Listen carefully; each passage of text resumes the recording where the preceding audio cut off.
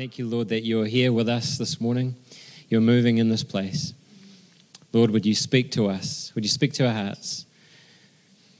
Kind of even, Lord, would you even bypass sometimes our thought processes and just go straight to where it matters, which is deep within our hearts, Lord, today. Thank you. Thank you, Lord, for what you're doing.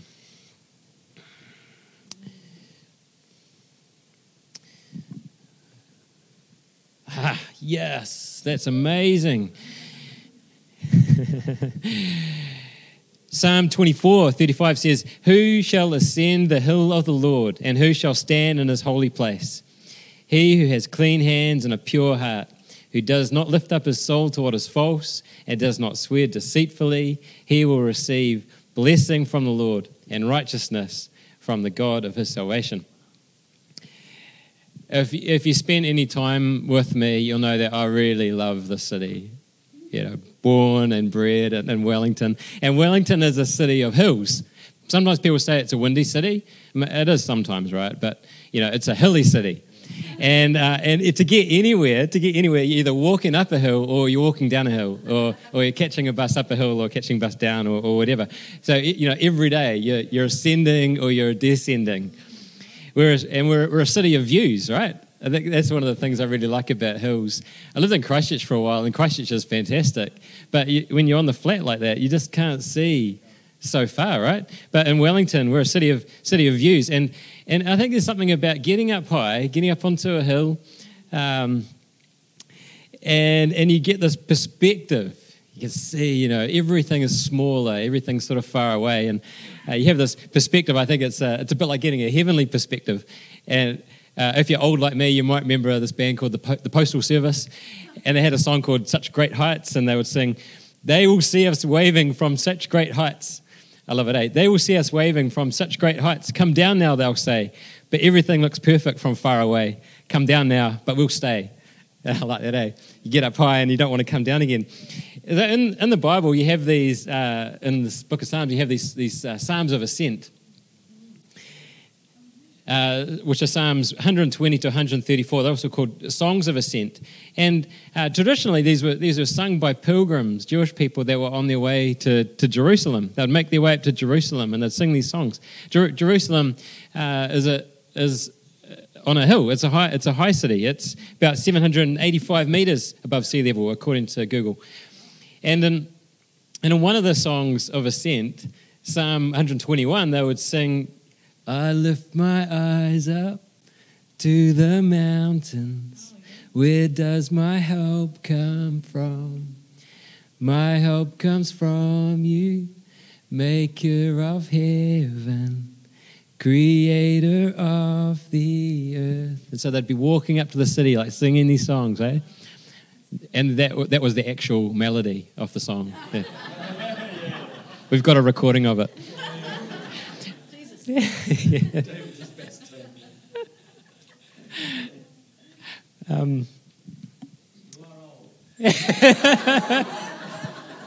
I know. Kiva, sorry, there's a word that I had for you as well. Just and so weigh this up. But I just got this sense of, I know that you're a musician, and I just got the sense of, it was almost like when King David, when he'd play music, like the Saul, King Saul would get David before he was a king to play music, and the tormenting spirit would leave Saul. And also the sense of like when you play music, the sense of like peace coming upon people, and actually breakthrough in that. Yeah. So Lord, you always pray for Kiva as well, Lord, that you bless her gifting and Holy Spirit when she plays music and when she's in those places of wherever it is, around people that are desperate for you, that chains will be broken, tormenting spirits would lift off in your name, Jesus. And please bless her, Lord. May she know more of your Spirit, Lord Jesus. Yeah. Hopefully that resonates a bit. Okay. We can pray for you more afterwards if you like as well. Yeah. So people would go up to Jerusalem singing that song, and in Jerusalem was the temple, and they'd see the temple as being God's house on earth. And so going to the temple was a way of like drawing near to God, drawing near for the divine perspective, trying to get a bit of a good view. But then Jesus Jesus went further than any human had ever been. When he ascended, he didn't just draw near to God in the temple. The Bible says that 40 days after Easter, after his resurrection, he physically went right into, hey, Henry,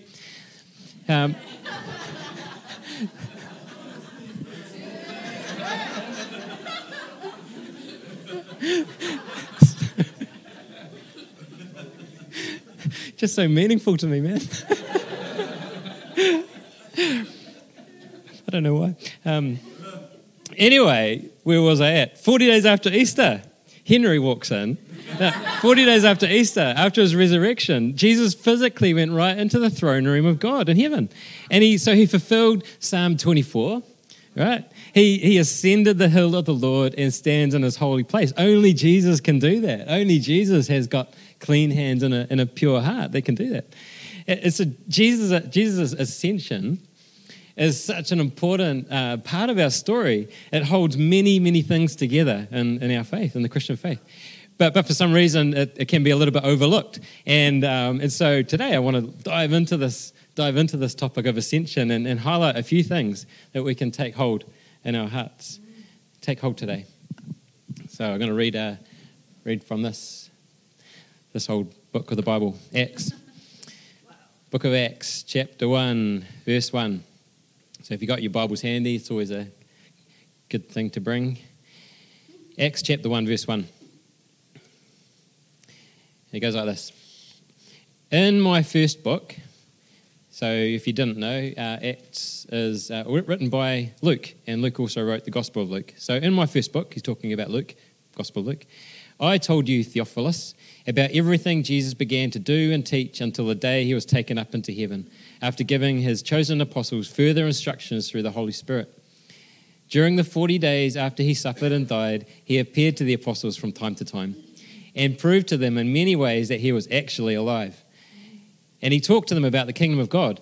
Once when he was eating with them, he commanded them, do not leave Jerusalem until the Father sends you the gift he promised, as I told you before. John baptized with water, but in just a few days you will be baptized with the Holy Spirit. We continue.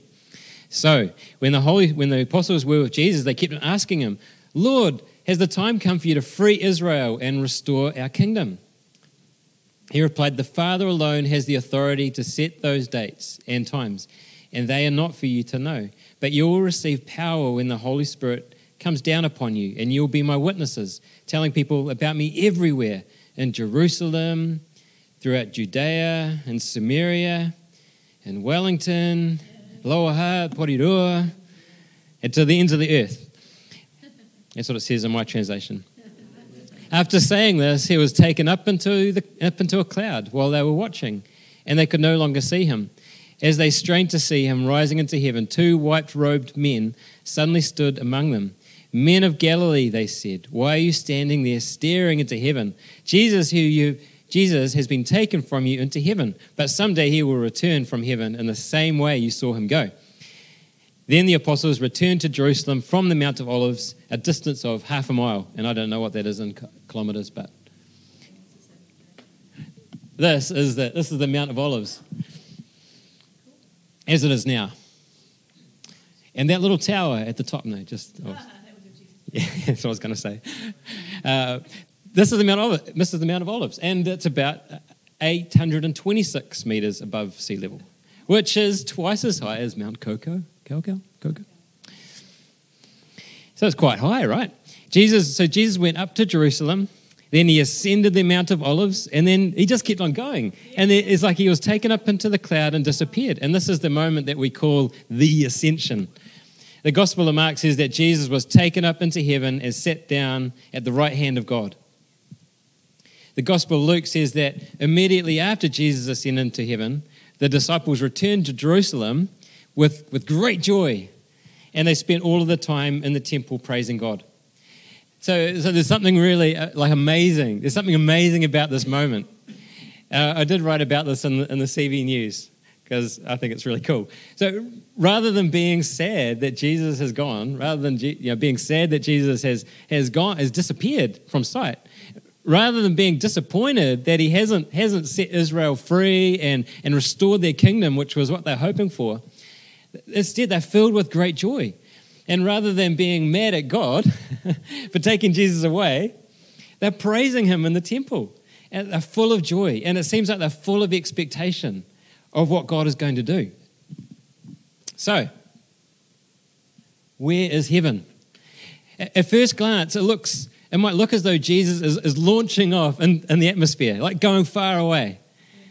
Such great heights. He's disappearing off into the distance. Sometimes people think that heaven is actually way up in the sky somewhere. You got to yell your prayers as loud as you can so God can hear you. And it's sort of like that, that cartoon kind of thing of heaven being up there, up in the clouds. But heaven is much closer than that.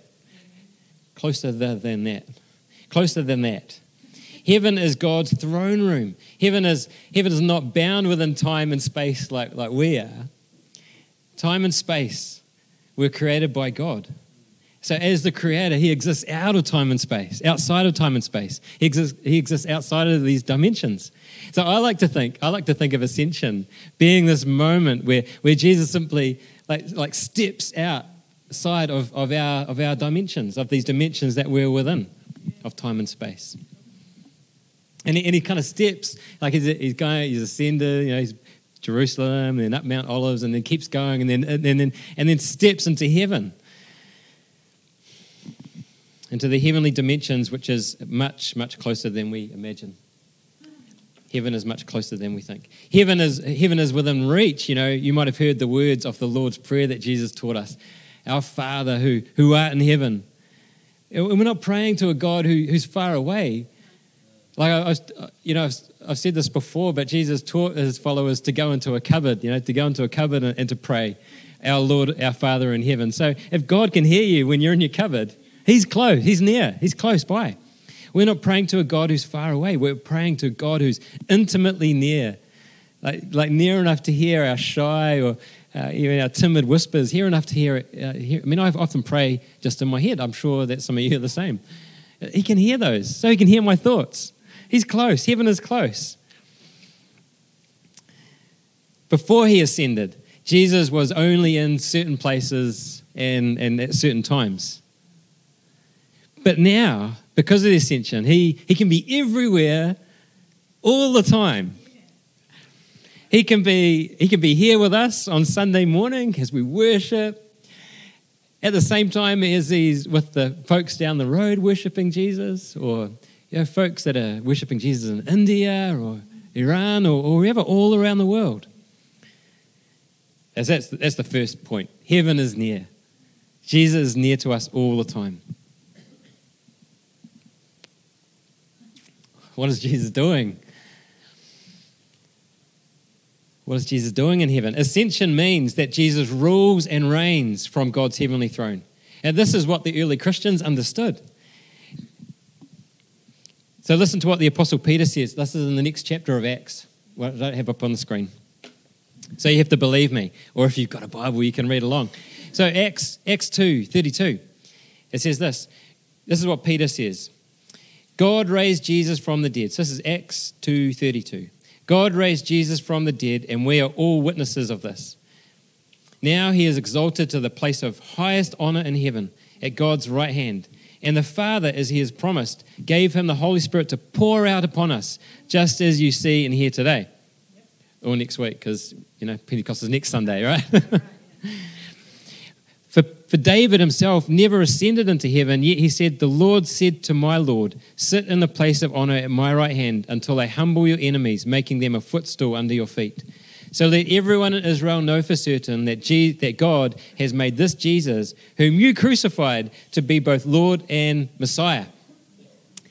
So Peter's pretty blunt. He tells everybody listening that even though they had crucified Jesus, God raised Jesus from the dead, and now Jesus is at God's right hand in heaven.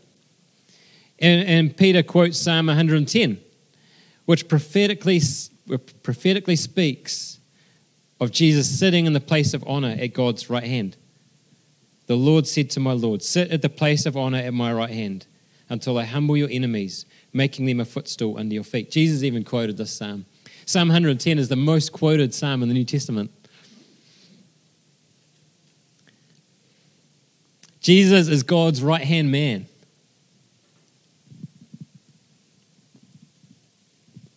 So what's Jesus doing in heaven? He's being Lord of the universe. Theologian Michael Bird wrote a beautiful chapter about the Ascension in his book. You might have read it, called What Christians Ought to Believe, because often we believe things we shouldn't. What Christians ought to believe. And he describes Jesus as being exalted to God's right hand with divine authority. Actually, why am I lifting my left hand? Right hand. Right? Exalted to God's right hand with divine authority. Jesus is placed as God the Father's vice regent and the one in whom and through whom divine authority is expressed. That Jesus was taken into heaven in order to take control of the affairs of the universe. He's in heaven, he's in the heavenly control room and is the key agent in the redemption and renewal of all things. Jesus is Lord. The scriptures in Romans, it says that if you confess with your mouth that Jesus is Lord and believe in your heart that God raised him from the dead, you will be saved. We confess, we say, Lord, I believe in you. I confess that Jesus is God. Believing in your heart involves ordering our lives around him. If he is Lord of the universe, then he is Lord of us, right? And all of who we are and everything that goes on in here. So we say it with our mouth, Jesus, you're Lord. But then the action is like in here. And so everything that's within me needs to come into submission, needs to revolve around your order, Jesus. Oh, thank you, Jesus. He's so gracious that he welcomes us just as we are. I remember when a friend of mine came to the Lord, and I think he emailed me, and he put it like this. He said, I gave Jesus the reins to my life. And it just stuck with me, this phrase. It's almost like you're on a horse, and you're holding onto those reins of the horse, and the horse is your life, and then you give Jesus the reins to your life. But it's also that sense of Jesus reigns, right? The pun, right? Jesus reigns. And this journey we're on is listening and learning how to let Jesus rule and reign in our lives. But why was it better for Jesus to go? Why was it better for Jesus to go? Jesus doesn't leave us on our own in this. In John 16, he spoke to the disciples about leaving, and he says, it is best for you that I go away, because if I don't, the advocate won't come. If I do go away, then I will send him to you. That's John 16:7. The advocate that Jesus spoke of is the Holy Spirit. And the Greek word used in that verse is paraclete. Paraclete, which is a multifaceted word. It means comforter, encourager, counselor, someone called to come alongside, called to one side, and advocate. Jesus makes this promise that when he leaves, he will send the Holy Spirit, he will send the Paraclete to come alongside his followers. Why was it better for Jesus to go? So the Holy Spirit could come. Yes.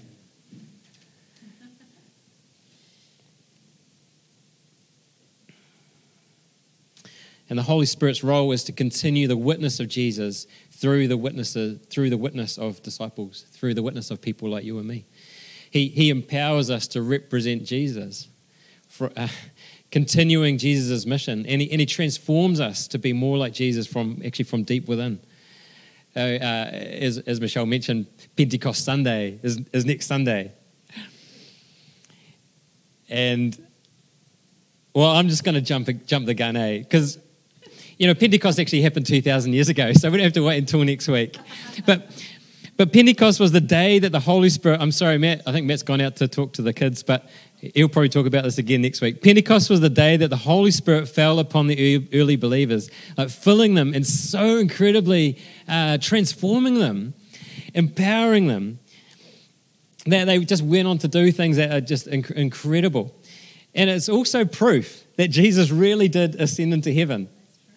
It's proof that Jesus did ascend into heaven, because that's what he says. He goes, I'm going to go into heaven and I'm going to send you the Holy Spirit. So he disappears from view. They can't see him anymore. But then the Holy Spirit comes and falls upon them.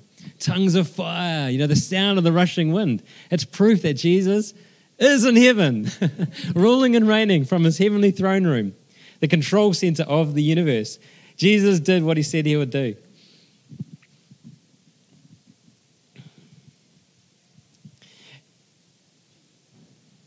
Have you been walking through town recently, in the last couple of months? There's been these posters near the train station. They always take my attention. If you can't read it from the back, it says, "Nobody is coming to save us." A talk on how direct action can save us from the climate crisis. I quite like the one that's been crossed out, but the other two are quite cool. So all through, and I get what this is about, right? This is folks that are really concerned about global warming and want to do whatever we can to hold it off. And I'm just looking at my notes. I'm going, man, I've jumped the gun. I got too excited about my slides. But anyway, here we go. Because Jesus' ascension is also connected with another promise. And the promise is that he will return. And I love what the angels say to the apostles. And I love it. I love the version in the Message translation. They go, "You Galileans, why do you just stand there looking up at an empty sky? You Galileans, why do you stand there?" Because, the apostles are looking up. Well, where's Jesus gone? They go, "Why are you standing there looking at an empty sky? This very Jesus who was taken up from among you to heaven will come as certainly and mysteriously as he left." This is also spoken of throughout the Gospels and later in the letters in the New Testament. And so you walk past these posters, if you ever kind of walking, catching the train or whatever, saying nobody is coming to save us, but the promise of the ascension is that actually somebody is coming to save us. Jesus is coming back one day, and he will make all things new. Oh, this is such a hopeful promise. This is our hope. It's coming from Revelation 21, John's vision. "I heard a loud shout from the throne saying, 'Look, God's home is now among his people. He will live with them and they will be his people. God himself will be with them. He will wipe every tear from their eyes. There will be no more death, or sorrow, or crying, or pain. All these things are gone forever.' And the one sitting on the throne, who is Jesus, says, 'Look, I am making all things new.'" So we, because of Ascension, have the most incredible hope, a hope of an unimaginably good future with God. Jesus, God, is coming to save us. But until then, even though we can't see him, Jesus is God with us. He is not just God with the people that we read about in the Bible. I think of Thomas, the Apostle Thomas, who stuck his finger in the scar in Jesus' side. Or Mary. Actually, there was a couple of Marys who were the first to see the resurrected Jesus. Jesus isn't just God with the people in the Bible. He's God with us here and now. This is why when we worship, we've got such expectation that Jesus is with us in the room. And we can't see him. We can see you guys. And maybe you can see whoever's up the front. But Jesus is here with us in the room. It's part of the reason why I wanted to sing that song that has, about opening the eyes, opening my eyes. Opening the eyes of our heart so we can see you. Heaven is closer than we think. So rather than us needing to walk up the hill to ascend to God's temple, instead, because of Ascension, the Holy Spirit descends and he comes down upon us. He falls from heaven, filling us from deep within. Deep cries out to deep. The deepest parts of us, longing for the depth of God. And he comes. And I think it's incredible. Jesus who rules and reigns, who we can't see, but he rules and reigns from heaven, who is the Lord of the universe. He sends his Spirit who fills us. And so we can be filled with the Spirit of God. And we can embark on the mission of God.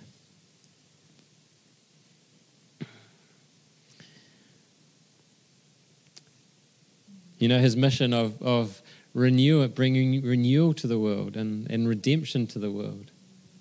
The posters that I showed before, you know, about the climate crisis. Nobody's coming to save us. But we can be both and. We go, yes, there's someone coming to save us. And yes, we can be all about God's work here on earth. You know, doing what we can to limit pollution and helping people and everything like that. It's a both and message. We can embark on the mission of God, sharing about Jesus with people. We are Jesus' body here on earth. So when we go out and we pray for people, it's as though Jesus is praying for people. When we go into our workplaces or our school or, you know, catching the bus or train or whatever, wherever we are, we're representing Jesus. It's as though we are Jesus. Because of the Holy Spirit who is within us. And we have this hope that one day we will ascend to be with God. In Hebrews it speaks about how Jesus is our high priest who has gone on ahead of us. And this is the anchor that we hold on to. So I just want to tell a quick story. I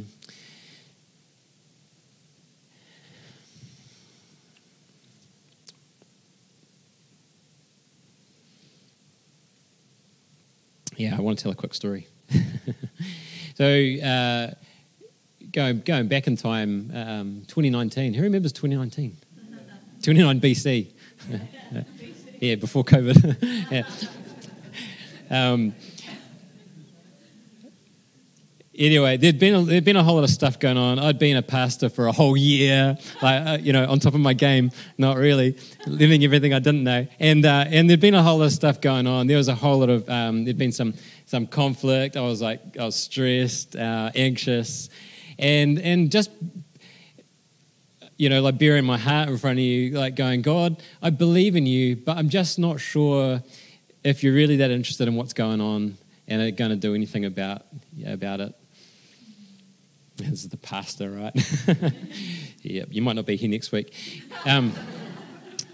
I'd been so rattled by things going on.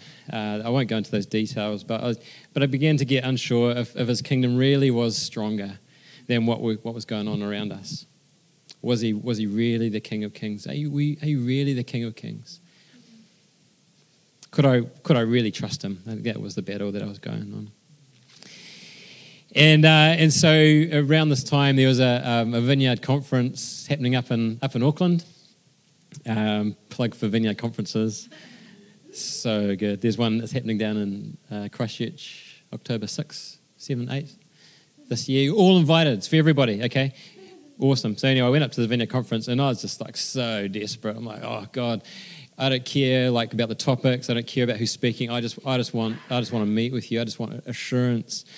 I just want encouragement. I just want to know that you care about what's going on. And so on the first night, somebody spoke. I don't know who. There was an altar call. I don't know what. I'm out of my chair. I'm up the front. I'm like, oh, God, Yeah. And people gathered. Different people came and prayed for me, and I just remember being just being ministered in that moment. And I didn't tell them what I was getting prayer for.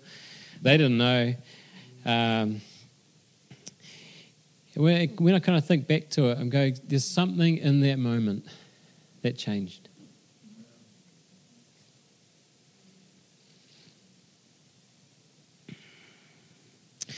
Like there was a shift in my heart.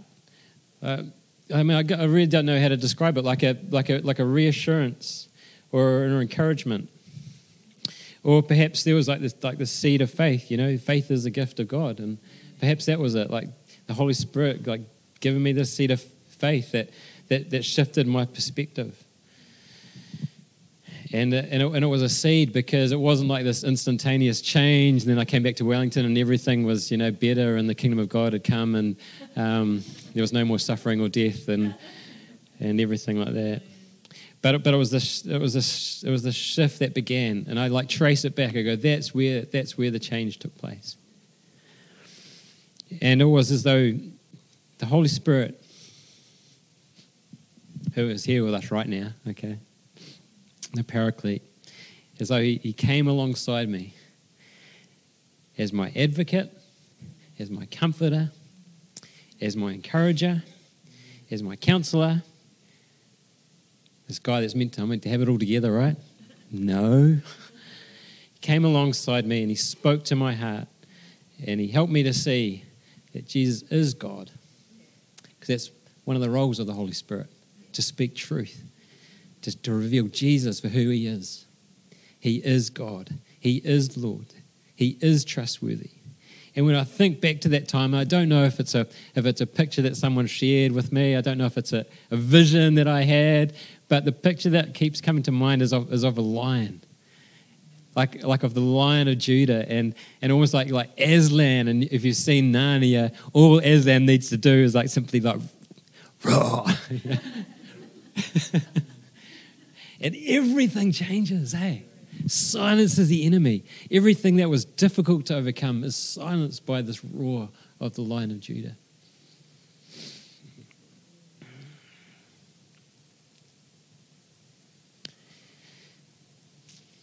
And I don't know.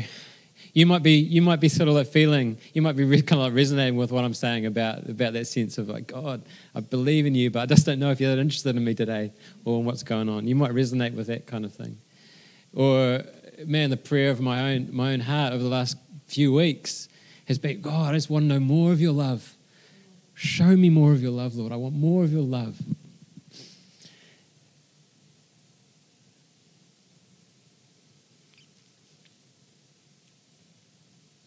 I just want to, invite the Holy Spirit to come this morning.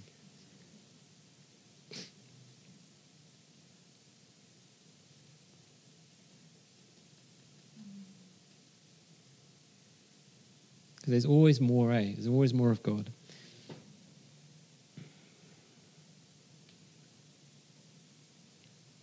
So, do you want to...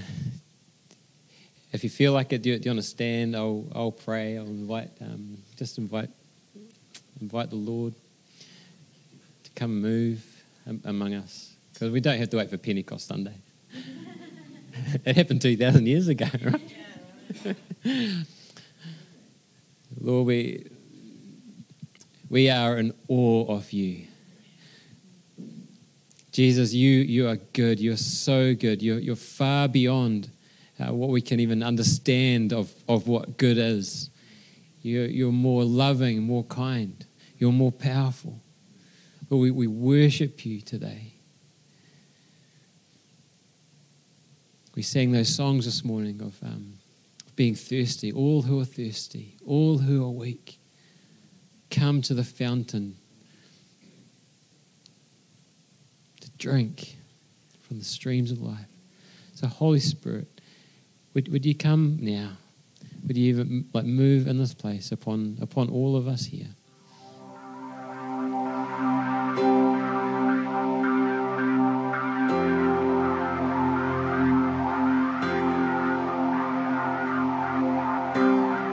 I hide here under your shade. I'm held here, covered by grace. I lean in as you call me your own, my beloved. You are mine, you are mine, you are mine.